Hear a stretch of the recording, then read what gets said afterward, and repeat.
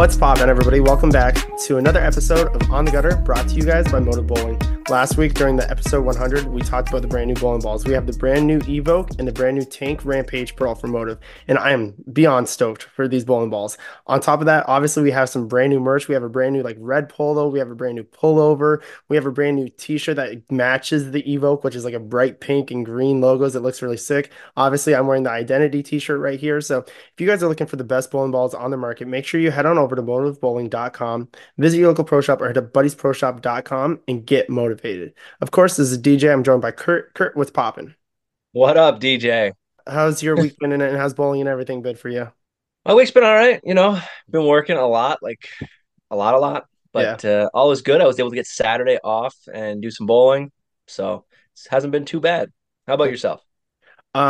It's been a rough couple weeks. If you guys hear me right now, I obviously sound a little bit different. I'm just getting over like a sinus infection slash like losing my voice, and in my brain, feel like I sound like 14-year-old Justin Bieber, which is really weird. Sing us So a song, I can tell you. yeah, oh yeah, right. It's been a couple weird days, and I've just have been feeling really under the weather as far as like my voice goes. So yeah, it's been kind of weird, but we're gonna get into obviously the podcast and everything, along with that. So, of course, the first thing that we talk about is our weeks of bowling, right? We recap our weeks of bowling, and this part of the podcast is brought to you guys by Mojo's DJ Services. So, if you guys have any entertainment purpose needs, make sure you head on over to mojosdjservices.com, or you can hit up Mojo's Disc Jockey Services on Facebook. So, Joe's got a full list of bangers. He's got everything you can need. He's got fog machines, street lights, strobe lights, anything that you could possibly want. So, for any entertainment purpose needs, make sure you head on over to mojosdjservices.com. So, Kurt, let's dive into it. What was your week of bowling like?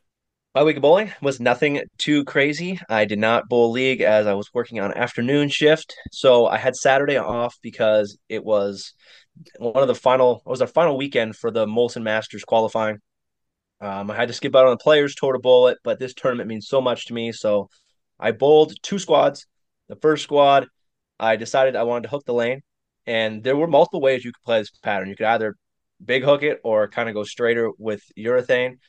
So I decided to hook it the first squad, and if you miss like at all, you were gonna split. I didn't bowl that well. I shot 902 for five, and then I bowled the second squad, decided to go the other route and throw urethane. Started off well, went 217, 185, 217. And then my last two games, I went 169, 169. And that put me at 957, which at the time was 38th, and the top 40 make the cut. And after the final qualifying squad on Sunday that I could not bowl due to work, I fell down to 46th. So I didn't make the cut this year. So no match play for me, which is quite upsetting. But I left a lot of pins out there. I missed at least one 2 pin. I missed a 6 pin. I missed a couple 10 pins. And I think I had two gutter balls. Wow. So Okay. Yeah, that's a tough yeah, yeah, it is. And I think I missed the cut by about 20 or 30 pins. go. Okay. Yeah, so a couple spares here or there and or non-gutter balls on strikes or whatever they may have been, and you would be in the cut. Yeah. Yeah. One of those gutter balls was the second shot of the 10th. I struck on the first one, then I threw it in the gutter and got nine. Yeah, So that's tough. that is tough. But other than that, my swing felt amazing. I felt very strong throwing the ball because I have been working off the lanes and building up my strength and making sure I can repeat shots. And I felt like I was doing a pretty good job at that.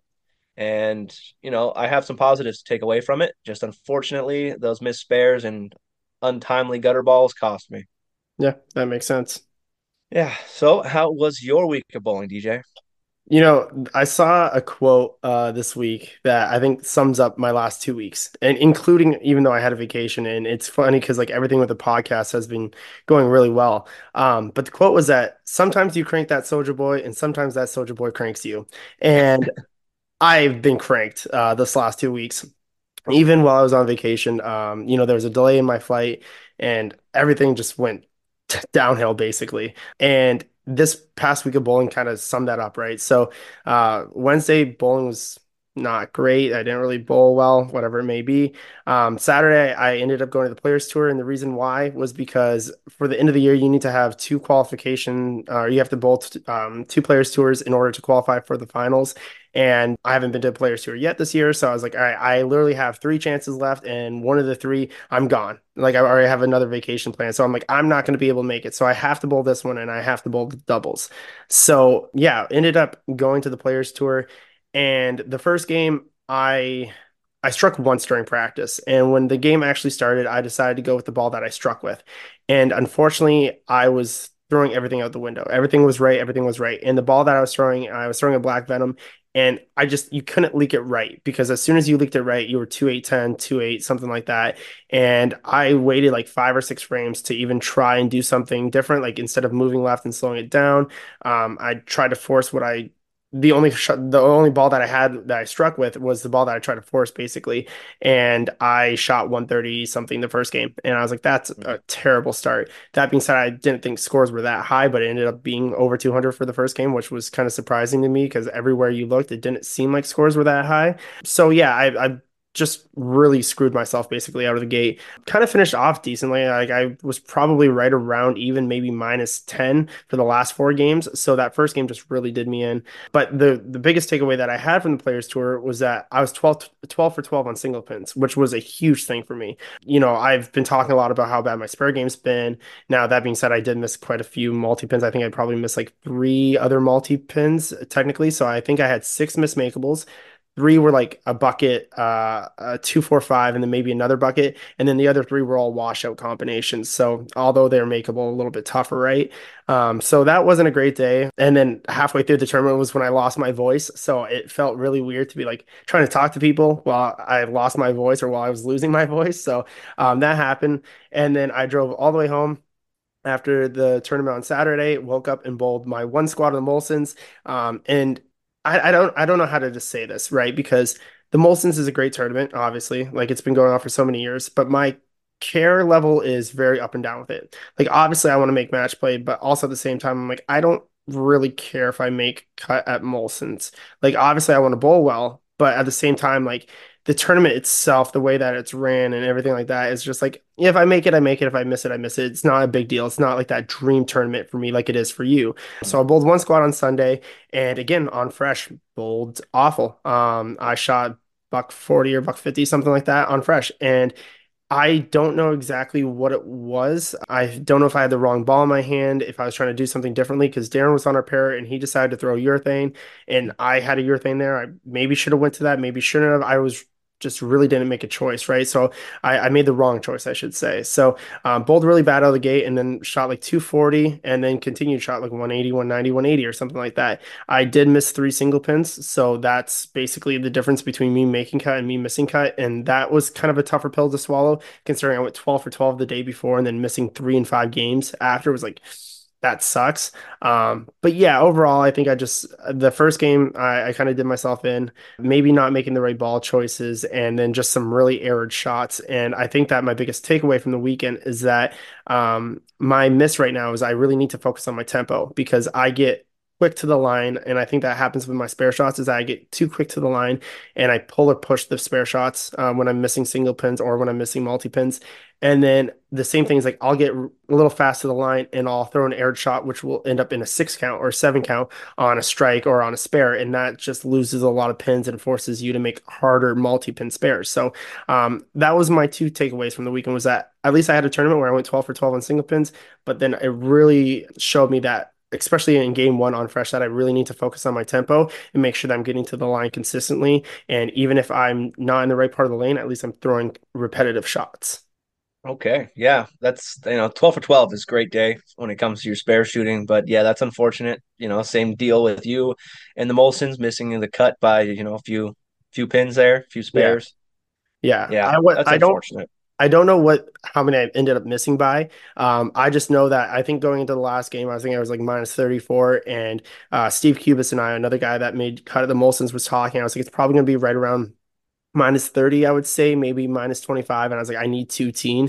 And yeah, it just as soon as that was done, I was like, I can't get to anything over 2-0. I was like, it's over with. So yeah, that kind of sucked. But like I said, I'm not heartbroken by it. If it was a bigger tournament, if the tournament meant a little bit more to me, then I would be a little bit more upset. But like I said, it was more of a frustrating day because I missed three single pins after going 12 for 12. And obviously, single pins aren't the only objective of bowling, but when that's been a big thing for me in my game to go up and then go back down, that makes it kind of tough. Yeah, yeah, that's unfortunate. So, Yeah, the match play for the Molsons is a lot of fun. I bowled it last year, and I just love to bowl that match play. So yeah, I was a little upset that I didn't make the cut this year, but at the same time, like I said, I've been working a lot, so I guess I get to go to work and make money instead.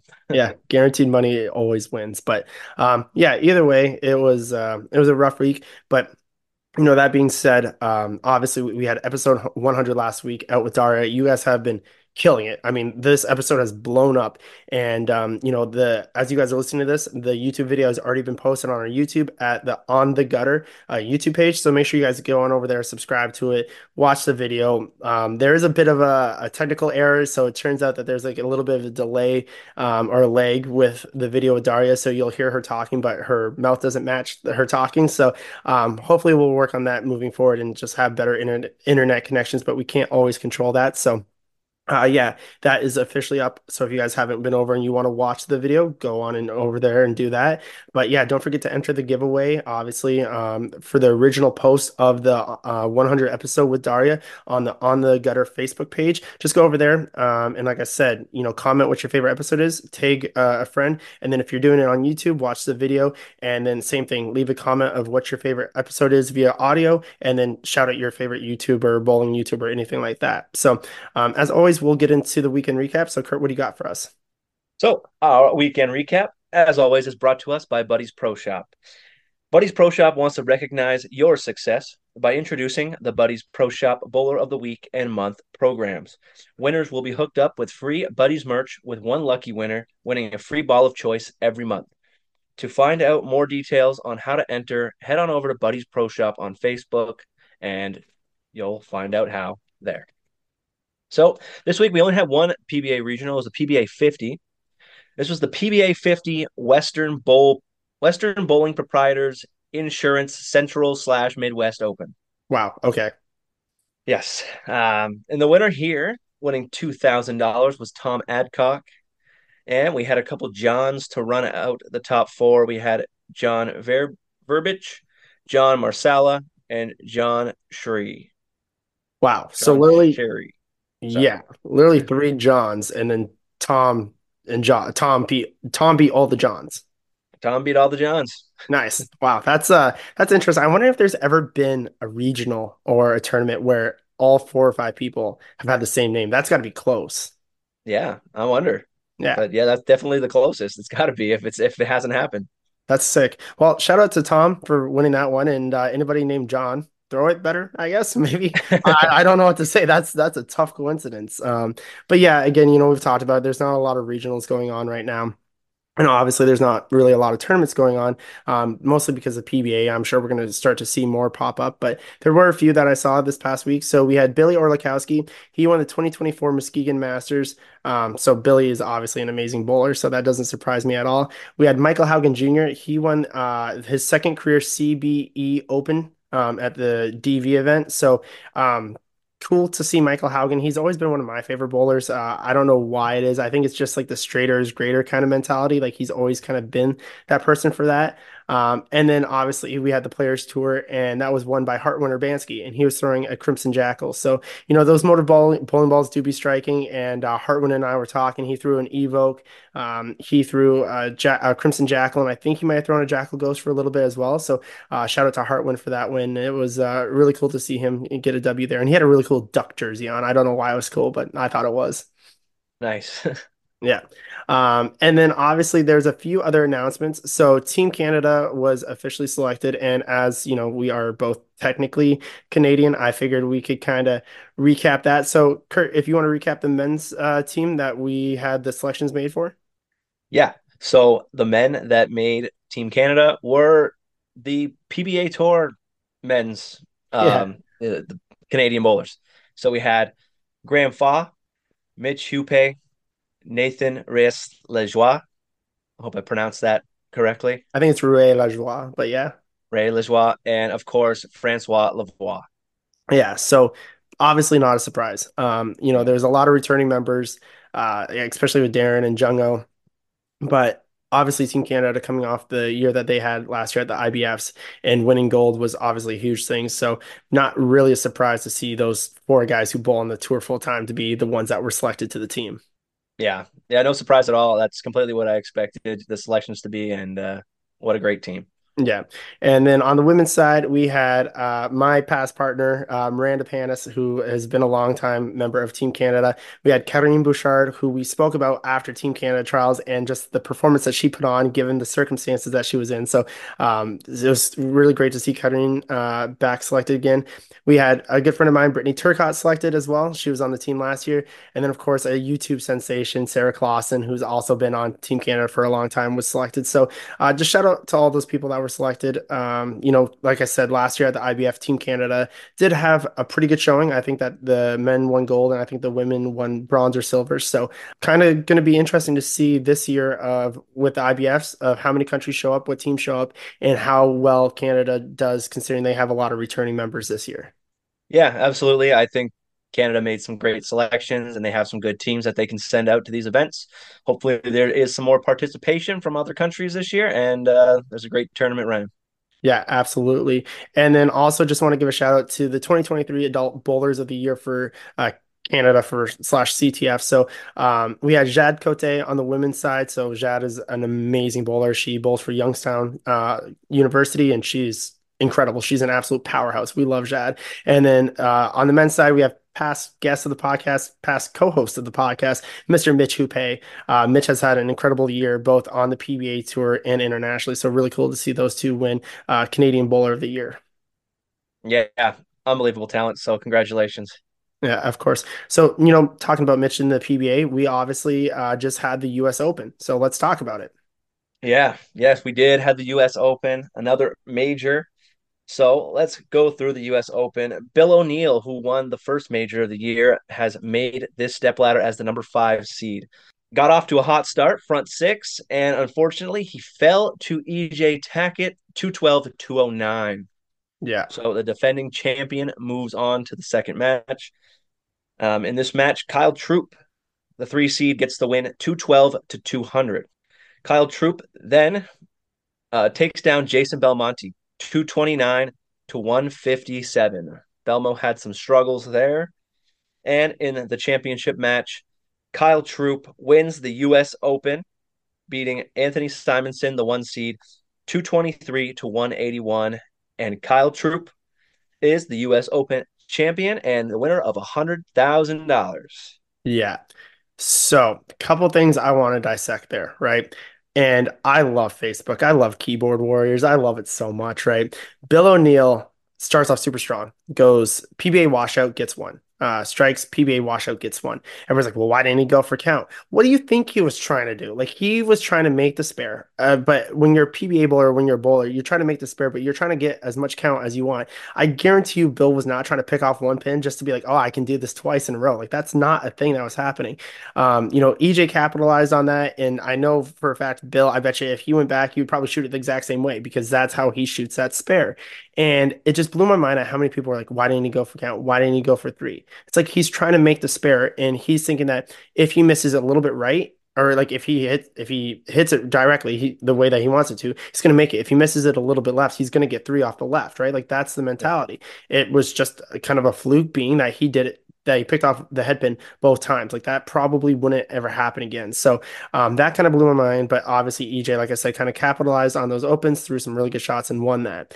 Then you go to the second game, and Kyle's ball reaction kind of gets a little wonky towards the end of the match there. And then EJ has a chance in the 10th frame to get up there and strike to win. And unfortunately, he kind of tossed one wide, but still a great showing overall for EJ, considering I know that during qualifying, he was a little far back and then kind of built it up throughout the squads of match play. And then Yeah. you move on to Belmo, where you have Kyle, who's coming off a win against EJ, past player of the year, and you're bowling Belmo, who's arguably one of the best of all time. And Belmo's ball reaction wasn't there. And that's probably one of the worst games that we've seen from Belmo on TV in a long time, shooting 150. So I feel like that the fact that he beat Belmo, even though it wasn't like he struck to win, like the adrenaline may not have been there so much for Kyle, considering of how, considering the game that Belmo bowled. So that kind of, I feel like, made Kyle relax a little bit. And then Kyle's ball reaction just continued to be really great. And Simon was fighting it. Simon was trying to play him a little bit straighter, had his game plan in mind. But overall, like Kyle threw amazing shots, taking down, taking down the big three, right? Taking down EJ, taking down Belmo, and then taking down Simo. And when I called it earlier this year, I said, hey, listen, one of the big three will not be player of the year. So far, we have Bill O'Neill winning a major and making a TV show, and now we have Kyle Troop winning a major.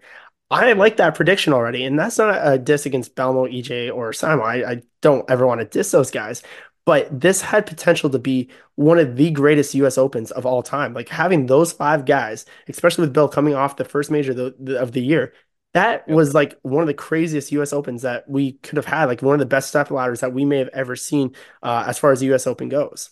As far as bowling goes, that was an Right. amazing step ladder to have that much, those guys on that show was unbelievable. And Belmo even tweeted that he said this is his favorite step ladder he's been a part of in his entire career. Hmm. So Yeah. I think that was an amazing step ladder. And I didn't think Troop was gonna be the one to run through those guys, but he did it, and it was amazing. EJ's shots, he didn't look very confident in a lot of them. He threw them, and he just looked like they maybe got off his hand wrong or they're a little off target. Mhm. And yeah, it didn't work out for him that day. But congratulations to Kyle Troop. What a great performance. Yeah, I think most people, if you're looking at that step ladder, right, you have the big three and then you have Kyle Troop and Bill O'Neill. I'm sure most people are going to pick EJ, Simo, or Belmo to win the tournament, and then Yeah. Troop and Bill O'Neill will lose to one of those guys. But yeah, it's just been one of those years that, like, so far we have Bill O'Neill making a return, obviously into form after the last couple of years that he's dealt with, and then Kyle Troop coming back and winning this tournament. So it was really cool. And on top of that, like I'll address the elephant in the room. Yeah, there was some big controversy at the US Open. Something massive happened with one of the bowlers who made cut. And it's something that I'm not going to really speak about. I'm obviously going to address it, say that it did happen. I'm sure there'll be more that will come out throughout the next couple weeks and everything like that. But the fact that all this kind of happened at the US Open, and if you don't know about it, you can pretty much Google it or go to any forum on Facebook as far as bowling goes, and you'll see what's going on. But just a really, really bad situation. I really don't like talking about it, but it happened at this U.S. Open. And on top of that, there's a lot of international players there, which was always exciting. And again, having the big three in the step ladder was amazing. But our guest this week is none other than Mr. Landin Jordan. And Landon, we've talked about him a ton on the podcast, and him and his brother Griffin. And Landon finished 15th at the U.S. Open. Having a kid at the age of 17 make the U.S. Open cut, make it a match play, bowl against guys like Belmo and Simo and EJ and Bill O'Neill and all this stuff is like it's crazy. So we have Landon on to talk about obviously how his stardom has been, winning junior golds, and all of a sudden making match play at the U.S. Open. So it was a crazy U.S. Open in every aspect, I think, of the word because controversy, one of the best step ladders that we've ever seen, and then having Landon Jordan, 17-year-old, make the match play at the U.S. Open is just an incredible overall event. Yeah, this US Open was just craziness, in its entirety. And congratulations to Landon Jordan. What a performance. This kid is so confident. We've talked about him so much on this podcast and, can't wait to watch his career going forward. But what an amazing performance. Yeah, absolutely. So make sure you guys stick around to the interview with him because, like I said, it's a really cool interview. Really like kind of humbling, and it's one of those things where it's like I'm 28 years old. I'm trying to get out there and practice, and then I'm talking with a 17-year-old kid who could beat my brains in any day of the week. I'm like, what is going on here? Like he's so good. So like I said, make sure you guys stick around to the interview with him. But as always, we'll get into the BTM quote or the Bowling This Month quote. And this week is brought to us by Dr. Dean Hinnitz. And it says, taking your best shot. So it seems like there's a bit of a common theme going on here. But this says, the novelty of skill development has you piecing together all of your moving parts into the symphony of action that goes into a single shot cycle. So, kind of like our quote last week talking about you have to commit to your best shot. So, what's your take on this quote, Kurt? Well, it's actually something like you mentioned earlier with your tempo, right? It's making the best shot is going to require you to piece together different parts of your swing and your approach in order to make the best, physical game that you can have.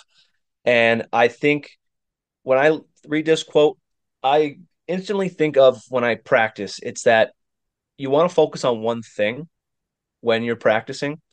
And that's kind of what this says. You know, you're developing your game and you need to focus on one thing at a time and piece it together over time. And I think this is a, pretty good quote, pretty, you know, different way of wording it. But yeah, that's kind of how I see it. Yeah, and I think it kind of has to go with what I've been talking about a lot on this podcast as far as a bowler is being a puzzle, right? And that includes taking your mental game, your physical game, your understanding, your experience, all this stuff, and kind of building all these little pieces of the puzzle to become the most complete bowler that you are. This is basically just a smaller scale of that when it comes down to one shot, right? Is taking all those things that you need to take and just putting it all together to create a symphony, to create a nice sounding shot, right? And I think obviously Dr. Dean Hinnants is the best or one of the best, knowledgeable people when it comes to bowling and everything to do within the bowling industry. So I can't disagree with it, and it is really tough because we talk about committing to one shot, committing to the best shot that you can possibly make, but there's so many different things that go into that, right? And we've talked about this to no end, right? It's just understanding like the balance, the overall release, your speed, your tempo, spare shooting, all this stuff. So, yeah, I think it's a really good piece. And I think it's something that some people might take for granted is that if you're not paying attention and you're not, self-aware, I guess, of what's going on in your bowling game, it's going to hurt you a lot because you're not focusing on what needs to be focused on. So, yeah, obviously a great quote. And yeah, I think it's something that everybody should kind of keep in mind. Yep, absolutely. Good quote. Yeah. So I believe it is my week for trivia. But before we get into trivia, obviously, I just want to remind everybody we have the giveaway going on. So we have five different prizes that are given away from different companies. So the fifth prize is One Frame at a Time, which is a Bowling This Month book. The fourth prize is a Buddies Pro Shop pack, which is donated by Buddies Pro Shop. They have a bunch of merch and stuff. So some really cool things for you guys to win. The third prize is a turbo prize pack. So it's got a big value. It's got a bunch of different accessories and everything that you could possibly need in it from Turbo. So just got to give some love to them. The fourth prize or second place prize, I guess you could say, is a custom Chameleon jersey from Chameleon Sportswear. So if you guys are looking for a new jersey, you have a chance to win one of that. And then the fifth and final prize, or the main prize, is a motive bowling ball of your choice. So whatever motive bowling ball that you might want or you might need, you're more than welcome to talk to me, ask me, get my opinion on that. But you'll have a chance to win a brand new motive bowling ball of your choice. And again, the way to enter that is just by heading on over to the On the Gutter Facebook page. Like I said earlier, just comment your favorite episode and tag a friend, and you'll be entered to win that. And we'll be doing that in a couple of weeks. But yeah, let's get into the trivia portion. So, Kurt, it was the U.S. Open, right? Yeah. So I want a couple names. So, we talk about the winners and talk about people who, always win these tournaments in the majors. But what I want you to do is we're going to go back to 2015, and I want you to list me the runners-ups of this tournament. The runner ups. Yes. No one remembers the people who finished second. Well, you know what? I mean, if you ain't first, you're last. But no, this is what we're gonna do Good. because there's some big names. And again, we look at Simo's season last year, and Simo won a couple tournaments, but was runner up at quite a few different tournaments. And EJ ended up winning Player of the Year because he won, right? But Mhm. it's also really important to get your points there, right? Like even if you don't win, to be consistent and be up there throughout the year is very important. So to be honest, we're going to take a look at, like I said, the runners up, and it's not too bad, I don't think. So there's a couple hints that I'll give you. So All right. somebody has been the runner up three times. Tough. Tough. Yeah.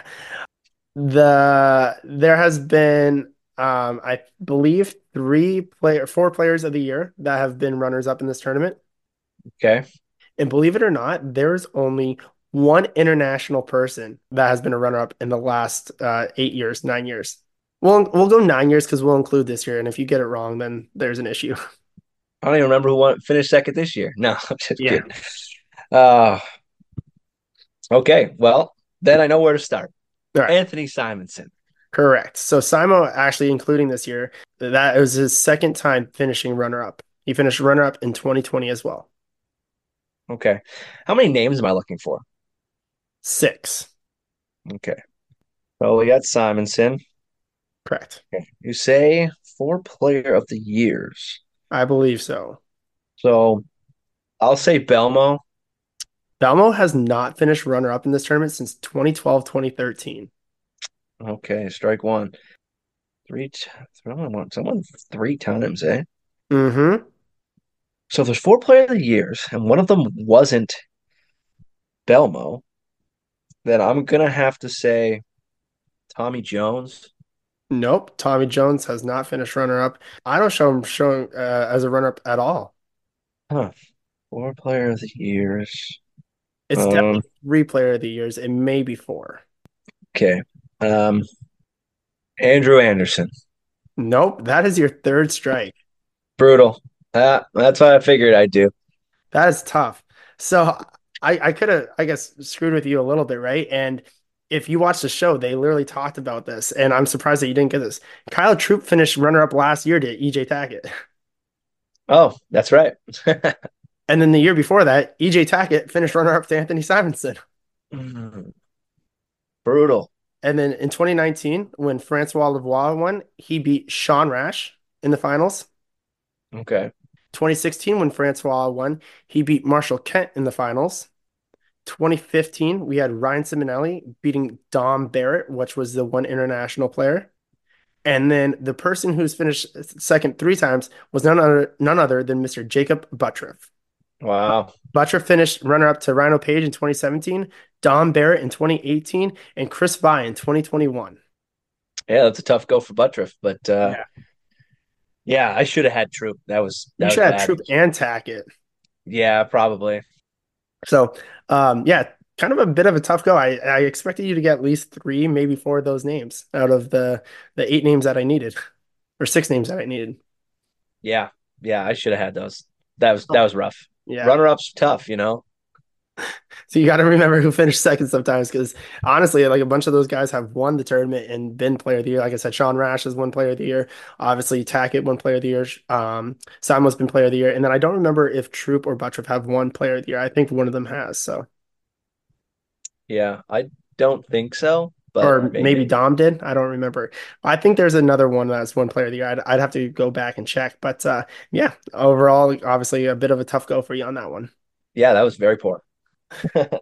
If you had asked for the winners, would have been a lot better. Yeah, you probably would have got like at least two or three. At least. Yeah. Oh, all right. Well, that's the unfortunate trivia portion. And now we will get on to the question of the week. So, the question of the week is asked by Sarah, and she asks, "What does bowling mean to us?" Yeah. So Sarah messaged me this question, and I assume she was talking or she heard the episode with Daria because Daria talked about like, what bowling meant to her and everything. So I'll let you go first because I usually have a more long-winded answer than you do. Yeah, you certainly do. So bowling for me, it means a lot to me. It's always been that constant in my life. Growing up, I played a lot of different sports and a lot of different activities, but bowling was that one thing I always did. And everything else kind of just went around it. I love bowling a lot. Um, so like when I was younger, my parents are divorced, but bowling, they would always come together just to cheer me on. And I always loved having that one thing that my parents would come together to, support me for. And that's always meant a lot to me. And now that I'm competing in bowling, it's basically the most important thing for me because I just love going out and competing, making friends, and trying to be the best that I can be. And I try to put a lot into my bowling. So it means a lot to me. And I just don't know I just don't know what life would even be like without it. Yeah. So yeah, that's pretty much my answer. Uh let's hear what you have, DJ. I this is where I hate being long-winded because I'm losing my voice slash like whatever this is going on. But you know, I had this conversation with my buddies and they're like, hey, listen, like, is there an amount of money that you could take to be out of bowling? And I said, yeah, absolutely. I said, run me enough money for the rest of my life and I'll be good. Like I would step out of a bowling alley and never walk back in it again. Um, and it's really tough because in my life, everything has been surrounded by bowling. Like ever since I was 2 years old, it was like one of those things I was basically, I don't want to say forced into, but like that was the option, right? Was hey, you're 2 years old, you're going to start throwing a bowling ball with one hand. We want you to bowl and everything like that. Obviously, in high school, volleyball and basketball were really prevalent to me. Darts has always been prevalent to me. I raced go-karts for a couple of years. So I've had other sports and things like that. But bowling, like you said, has always been the constant. It's always been that one thing that has surrounded me. And going to school on a bowling scholarship was the same thing. It was like I was there to study, but bowling was a side job. Bowling was like literally a part-time job for us in college. And all my closest friends, everybody that I basically rely on for the most part, except for like maybe one or two people, I've met through bowling. So it's kind of crazy because the most important people in my life have come from bowling, and that's how I met them because that was what my life has been ever since I was able to walk. Was that's all I've ever known was bowling. And as I get later on in years and everything with like relationships and my personal life and work and all this stuff, you start to realize like bowling is always going to be there for the most part, right? Like you can take a couple years off and get back into bowling if you want. Bowling is always going to be there, but bowling has been the foundation, I guess, of my life is the way that I can view it, right? Even in my professional job, like my sales experience comes from bowling, comes from being a member of a bowling staff where I can go to pro shops and sell them products. And like I said, going with my friends and being best man and wedding and all this stuff. And it's the closest friends I have are because of bowling. So bowling has founded a lot of things in my life. It's been a really big part of who I've become because of the lessons that you learn and the people that you meet from bowling. So, bowling obviously means a lot to me. I wouldn't be doing a podcast if it didn't. I wouldn't be kicking my head into the wall at tournaments on weekends if it wasn't something to me. But I've definitely realized that over the years that I need to kind of separate the bowling and the personal life, even though it's helped founded it, my personal life and my professional life, that bowling is always going to be there. And that's why I feel like a lot of my attitude has changed is because listen, like it's a game that I'm choosing to play. It's a sport that I'm choosing to put money and time and practice in. So I only get out of bowling what I put into it. So I can't be too upset if I go to a bowling tournament and bowl bad because there's always more that I can be doing. But at the same time, it's like it's not life, right? Like I could drop everything right now, go and practice every single day, go out on tour and just be stressed out of my mind until I start striking out there. Or I can have my professional life, make money, have a steady job, and bowl when I want to. So, yeah, bowling, like I said, in hindsight, means a ton to me. It's everything that I've been. It's everything that I grew up to be. But it's not the main part of my life anymore like it used to be when I was 14, 15, 16 years old. Obviously, I'm forever thankful for the relationships that I've had, the friendships that I've made, the places that I've got to travel, the places that I'm going, the podcast, everything that has to do with bowling. I'm super thankful for it. I know that I'm very lucky and very blessed to be in a situation that I am, especially with all the companies like Motive, Turbo, Buddies, Chameleon, everybody. It's been amazing. But at the same time, like I said, bowling isn't my life and it doesn't need to be. And that's kind of where I'm at right now is that bowling is an amazing sport. It's an amazing opportunity, but it doesn't have to be everything that I live and breathe anymore. And that's where, like I said, I think my mentality as far as bowling and competing in bowling bad has gone better because I've kind of taken away and kind of had the larger picture of, bowling and life as two separate things instead of bowling being life. Yeah.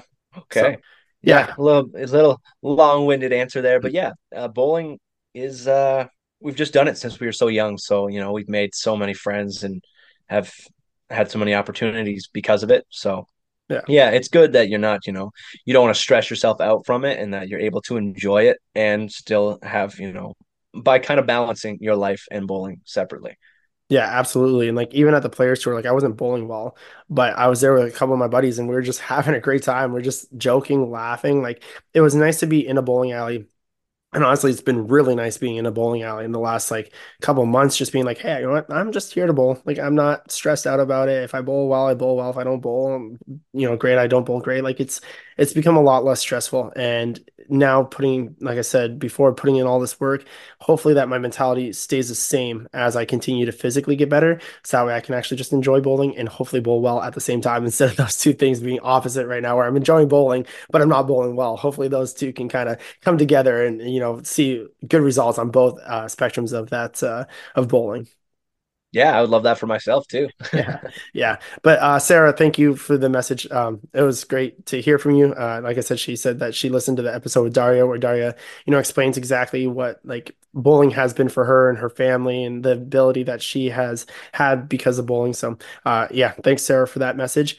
But yeah, obviously, if you guys are seeing this on YouTube, don't forget to drop us a comment, leave us a like. Head on over to the first episode with Daria, like I said, to enter the contest for all the giveaways. And then if you're listening to this audio, same thing. Make sure you head on over to Apple, Spotify, Google, Amazon Music, wherever you're listening. Leave us a comment, give us a good review. That will help us out. We do have a new sponsorship deal coming in, and hopefully about 2 weeks I'm floored by. I'm stoked by. I would have never expected this to happen. So I cannot wait for this new sponsorship to get here. But yeah, obviously, again, thank you guys all for listening. Don't forget to enter the contest, and of course, stick around to the interview with Landin Jordan. Of course, all interviews are brought to you guys by Turbo Grips. So for any accessories that you guys may need, make sure you head on over to turbogrips.com. Whether you need brand new ice plot twos, wrist constraint, wrist tape, chamois, backpack, bowling bags, whatever it may be. You guys can all find that at turbogrips.com. If you want a lesson, you can head on over to TurboTech in Chesterfield, Michigan, set up a lesson there, and they'll help you out and figure out exactly what you need to see more success in bowling. But yeah, like I said, make sure you stick around to the interview with Landin. Don't forget to enter the contest. And as always, thanks, Kurt. Thanks, DJ. All right, so like I mentioned, we are joined by a future superstar slash a current superstar slash somebody who's been mentioned a ton on this podcast already. We're joined by none other than Mr. Landin Jordan. Landin, what's going on, dude? Hey, how are you? I'm doing well, man. Super excited to have you on because your name has been mentioned a ton on this podcast. We take a look at youth bowlers as, they're coming up, junior golds, everything that's been going on. And we try to kind of predict who the next future superstar is. And there's been three names that have been consistently said, and it's yourself, your brother, and Gianna. So I have to ask, how did you get so good at bowling at such a young age? And how did you get into the sport of bowling? I got into the sport of bowling through my parents and my family. My parents got me into youth leagues when I was little, and my dad's been my coach since day one, and he's helped me improve my game to where I'm at now. Um, and bowling's been in my family for a few generations now, and it's just kind of something we've enjoyed doing as a family. And then became competitive and worked. My dad's been my coach, like I said, and I mean he's gotten me, Griffin, and Gianna all to where we are today. And then we've had a few people help us throughout here and there, and to elevate our games to the next level. And I mean, just working every day. When I was younger, I was in the bowling alley 24/7. All every day after school, I was always constantly in the bowling alley. So that's just kind of how I got to where I am. Okay. So you've been kind of a gym rat, and I assume, your brother's the same way. When did you guys start bowling? Was it like, oh, like a 10th birthday party, or was it more like, hey, we were 2 years old, we have to be in the bowling alley kind of thing? Where did you really start bowling? My parents have pictures of me and my brother pushing the ball down the lane when we were. I mean, before we could even walk. So Okay. we've always been in the bowling alley, and then we joined the youth leagues when we were like 6 years old, and that's kind of where it all started. Okay. So you've kind of had the more traditional follow-up, I guess. Like that's the same age as me. I was 2 years old and I was throwing the bowling ball with one hand because my parents said that if I couldn't swing a bowling ball with one arm, then I wasn't allowed to join the league. And I think you're allowed to join leagues at like 3 or 4. So I was 2 years old trying to figure out how to do it. So it's cool that you guys have both kind of been that way, right? Like in the bowling alley from day one, just basically barely able to walk and practicing and getting reps in. So you and your brother have obviously been bowling for quite a few years now, and you guys have seen a lot of success, right? With I know like the New York tournaments and everything like that. So what has it been like to have this in a way stardom as a youth bowler to be so recognized by so many people across the nation because of how good yourself and your brother both are? Yeah, it's super cool growing up. Really idolizing so many bowlers and watching the youth bowlers that were towards the U18 division when I was in the U12 division, and watching what they were doing. And now some of them are competing out on tour, and watching them really motivated me to be like them and kind of have success like them. I bowled a lot with Mabel Cummins and Cameron Crowe and Nate Stubler, Kevin McCune when I was little. So watching them now have success is something that definitely pushes me and shows me that I kind of came from the same tournaments growing up doing the same things that they're doing, that those could help you be successful. Yeah, and honestly, you kind of just hit the nail on the head right there, is because there's so many good organizations out in the world, right? Like I know New York, JBTs, MJMAs, where I'm from, like Michigan, we had guys like Tyler Green, Andrew Anderson, Sidney Brummett, people like that were bowling these events, and now you see them out on tour. You're like, oh man, like I used to bowl with these kids, or I looked up to them, and so on and so forth. So, who were the big, I guess, factors? I mean, you said Cam and Kevin and Nate, were those kind of the guys that you were trying to be like growing up? And same with Griffin, was that kind of the same goal, was to be as good as they are or better than them? Yeah, definitely. When I was little, my goal would always be to beat them. The ISSTs, actually, I was able to compete against them in the scratch division at a very young age. So the goal was always to compete and to beat them. So learning from them and learning how to compete against people that far ahead of me at a young age, I think really was a huge advantage. Okay. So obviously, you're a youth bowler, you're bowling really well. You're in there practicing basically every day, right? And one of the biggest tournaments throughout the year, if not the biggest tournament for youth bowlers, is Junior Gold. Junior Gold is a huge tournament. So if there's anybody listening who haven't been to Junior Gold, you're a youth bowler or you're a coach, and you say, hey, how does a youth bowler get recognized? How do they have a really good event? You go to Junior Gold. You go there to get recognized and compete against the best in basically North America. There's some Europeans that come over. But you guys started bowling junior golds, right? And you ended up winning twice in the U15 division. What was that like to be like, oh my gosh, in the U15 division, I'm the best bowler in the world, in North America at least? What was that like for you? My goal, the first goal I had ever when I started getting competitive in bowling was to win junior gold. That was my main goal. And so to be able to go out there and achieve that goal was kind of like the starting point in how far I could go into the sport of bowling. And it kind of showed me how good I can get, achieving my goals and being showing myself that I can be the best and I can win at the biggest stage was absolutely huge for me, and it meant so much for me. Yeah, I mean, obviously it's incredible, right? Like the Junior Gold introduced the new divisions just a few years ago, and it's allowed for more people to be recognized in each age division as well. I think it helps with like some of the college coaches to say, hey, listen, this kid's 15, this kid's 16, he's 17, whatever it may be, and you are obviously building up. You win twice in U15, and then you're going U18, and you're what, 17 years old now? Yeah. So, so what has it been like for you, I guess, to transition from the U15 division to now the U18 division? Last year, Junior Gold, I didn't have a great performance. It was really just didn't match up well. Wasn't really throwing the ball well, but it was an off year. So the transition for me, I'd say, was it was kind of difficult. Definitely didn't bring my best like I needed to, but I kind of bounced back and have some better performances recently, and looking forward to this upcoming year. Yeah.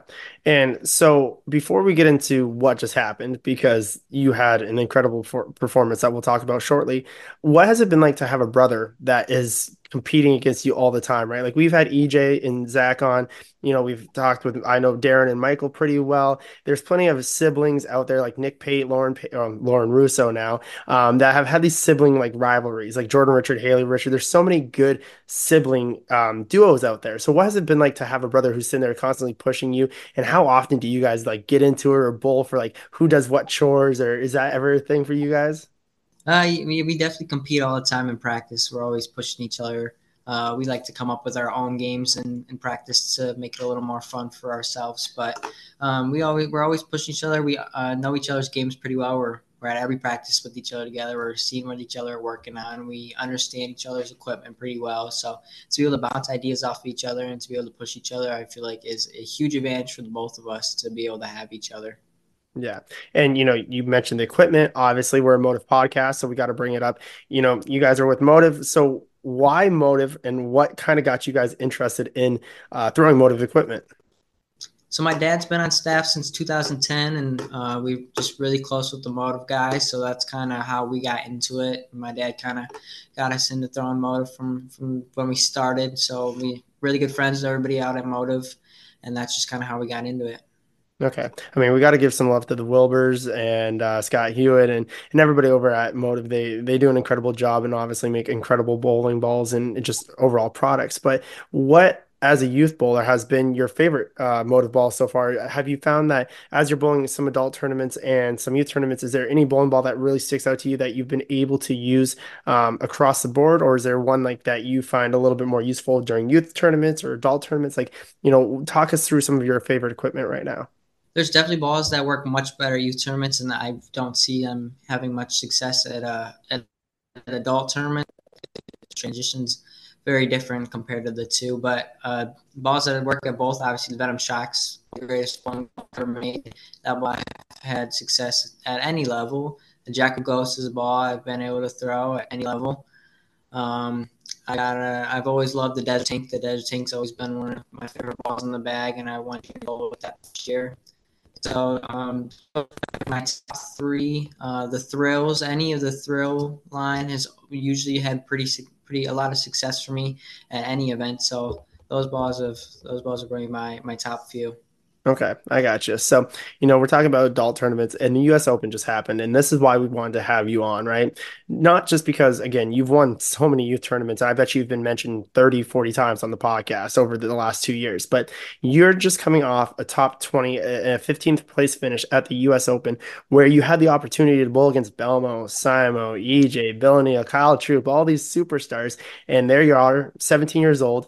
And when I was growing up, we had guys like Wesley Lowe, Cameron Doyle, Greg Young, Aaron Yuradovich, like amazing youth talents who were competing with at that time Parker Bone, Norm Duke, Walter Ray, Chris Barnes, all these guys. But you're the kind of the next generation of doing this. So what was it like for you to bowl so well at the U.S. Open and have the chance to compete against just major superstars of the sport? It was really a dream come true. I mean, my since I was young, I wanted to bowl against the best bowlers in the world, and I wanted to compete on the PBA tour. And to be able to do it at such a young age was super cool. And being out there for learning from the best in the world and watching them, I watch Bowl TV every week. I'm watching the PBA tour, so yeah, able to be out there and actually competing was super super cool for me.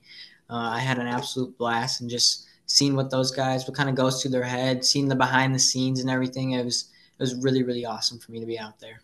So what were the nerves like? Were you nervous bowling against these guys that you watch every week and now you're like, "Oh my gosh, like I just love watching bowling." And now you go from watching them on Bowl TV or on Fox to all of a sudden competing against them. Day one, I'd say the nerves were definitely there.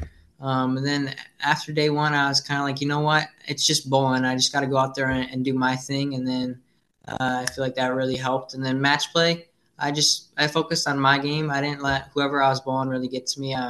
I definitely wanted to beat all of them. I think it would be so cool to beat the best bowlers in the world. Right. But I mean, I just kind of focused on my game, my match, and I wasn't really too focused on the opponent. And I feel like that really helped me. Okay. And at one point in the tournament, I think you were sitting third or fourth. I think it was like the first block of match play or something around that time. You were up in the top five of the step ladder. Were you aware of that? Was there any nerves that played a factor in that? Did anybody say like, "Hey, keep it going, you're there"? Like, what kind of happened during that time when you were up there on the leaderboard? Yeah, I definitely had a lot of guys telling me, great balling, keep it up, keep doing what you're doing. Bill O'Neill told me that you've made it this far, might as well go out there and do something. So definitely, a lot of the guys were giving support and wishing me luck and telling me to keep it up. But when I was up there, honestly, the nerves were kind of less when I was up on the leaderboard. My goal was to make match play, so when I got higher up in the leaderboard, the goal was achieved. And so then I would just kind of go out there and have some fun and how far we can go. Wow. Yeah, that's incredible mindset. That's a mentality that I sure didn't have when I was 17. Has there been anybody that has kind of taken you under their wing as far as like a tour pro that has said, "Hey, listen, now that you've been at the US Open or even leading into the US Open, like was there anybody that took you under your wing to say, "Hey, listen, this is how you do things. This is what you are expected to do," anything like that? I bowled a couple PBA regionals, so I feel like Tom has helped me out a little. I bowled against him in a couple regionals, and he kind of helped me out a little, and he's helped me out at the regionals and stuff. But I feel like from bowling the regionals, I kind of had a solid idea. I work with Andrew Anderson up at TurboTech. I work with him coaching, so he helped me out a little bit this week. The ball reps, Brett Spangler helped me out a lot this week. Belmo came over and he gave me some advice when he saw that I started getting pressing a little. He came over and he calmed my mind down. So I'm all really great. But I mean, it was just so cool to be out there. Yeah, that's awesome. I mean, shout out to Andrew and shout out to the guys at Turbo. We're a Turbo sponsored podcast, and we always love the guys over there at Turbo Tech and the work that they do. But you have the U.S. Open. Obviously, you finished 15th, which is an incredible feat within itself. What are your goals, kind of moving forward for your pro tour, for your college career? Like, what are the goals for you moving forward in bowling? Yeah, I want to bowl collegiately. I don't know where yet, but visiting, kind of getting an idea. But definitely want to compete collegiately, hopefully for a national title somewhere. And then my goal is to be on the PBA tour. Really, the goal is to just be able to make a living out there and compete week to week out on the tour, and really just continue to enjoy the sport, promote the sport, and just kind of just continue to love the sport. Really is the goal moving forward. Yeah, and that's something that I think a lot of people should hold true is like, we've had a lot of people on, like we've had Walter and Norm and Pete on, and they just talk about how their love of the game is always going to be there. It never goes away. Sometimes they have to back away from competition on the national tour, such as Norm did, such as Pete did, because it's not the same game anymore. But you're still young. Obviously, you have a future ahead of you, and the game's going to evolve even more and more throughout your career, and especially through your college career onto the PBA tour. So to hear that you still have the love and the passion and that's what your main goal is to continue to love bowling kind of stands out more than just you wanting to be a pro bowler. It shows that you actually have a passion for the sport. Yeah, I mean, it's always been my dream to be a professional bowler, and I love being out there competing and just figuring things out on the lanes. It's just always been something that I just really enjoyed to do. And I just work at a bowling alley. I work at my home center, Mardi Gras Lanes. I work in the kitchen and I work behind the counter, and just I work the league nights and work the leagues. So. Wow. So your entire life is basically revolving around bowling then. Yeah, I mean, school and bowling, that's what I do. Every weekend we're bowling something. After school, it's practice and then work. Always at a bowling alley. That's incredible. So I gotta ask, growing up, who has been that person that you've looked up to, right? Like who is your favorite PBA pro of all time? Or is there an amateur bowler that you enjoy that you kind of look up to that you want to be like when you grow up? Is there any pro bowler or amateur bowler that is really your idol? My dad's always been someone that I've looked up to. He competed, one of the. I've been told that he was one of the best amateur players. Um, but so he's someone I've always looked up to. And then, like I said, growing up watching like Cam Crow, Nate Stubler, Alex Acosta, seeing what they're doing and how growing up they were always people that I looked up to and strived to be like. And now seeing how far they've gone and what they're doing now, it's super awesome. Awesome. So the last question I'm going to ask you is, the U.S. Open happened. Is that the best bowling experience that you've ever had? Is there a tournament that you've won that kind of overthrows making match play at the U.S. Open, or is that the one? Is that the best thing that you've ever experienced in bowling so far? I feel like it hasn't fully sunk in yet, but I feel like kind of when in a couple months or whenever it sinks in, I'll look back and be like, wow, that was awesome. I felt like day two was the best block of bowling I've ever had in my career. I went 284 over for the block. I led the block. And I just, when I finished bowling, I looked back at it and I was like, wow, I just really feel like that's the best block of bowling I've ever had in my career. But it's going to be tough to beat a success of winning junior gold my first year. I mean, that was just unbelievable to have that dream come true. And winning the USA Bowling National Championship with my team of me, Griffin, Abby, and Gianna, that we were competing since we were 10 years old. We were competing for that title. So to finally win that one a couple of years ago, that one will forever be close to me too. Yeah. And like I said before, it is crazy at how much success you've seen already in bowling at the age of 17, how many things you've already accomplished, and you obviously have an amazing career ahead of you. And like I said, we've talked about it a lot on the podcast between yourself, Griffin, and Gianna, how bright the future is for people like you, for bowlers like yourselves, just seeing so much success and continuing to win and just enjoy bowling overall. So, like I said, we wanted to have you on. We are super grateful that you made the time for us, obviously, and we're super excited to see what you do in the future moving forward. And is there anybody that you want to give a shout out to that has helped you get to where you are today? Yeah, huge shout out to my dad. Huge shout out to Motive, KR, Turbo, High Five for all their support.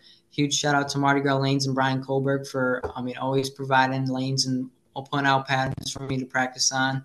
And shout out to Mike Soper. Thanks to everybody for always supporting me. Yeah. Well, that's awesome, man. Like I said, I appreciate you jumping on, and hopefully, once we're back out on tour, maybe once you catch that first title, we'll get you back on to kind of discuss it at that point. It sounds awesome. Thank you for Awesome. having me. Of course. And everybody's listening, stay tuned next week for another episode of On the Gutter. Thanks, Landon. Thank you.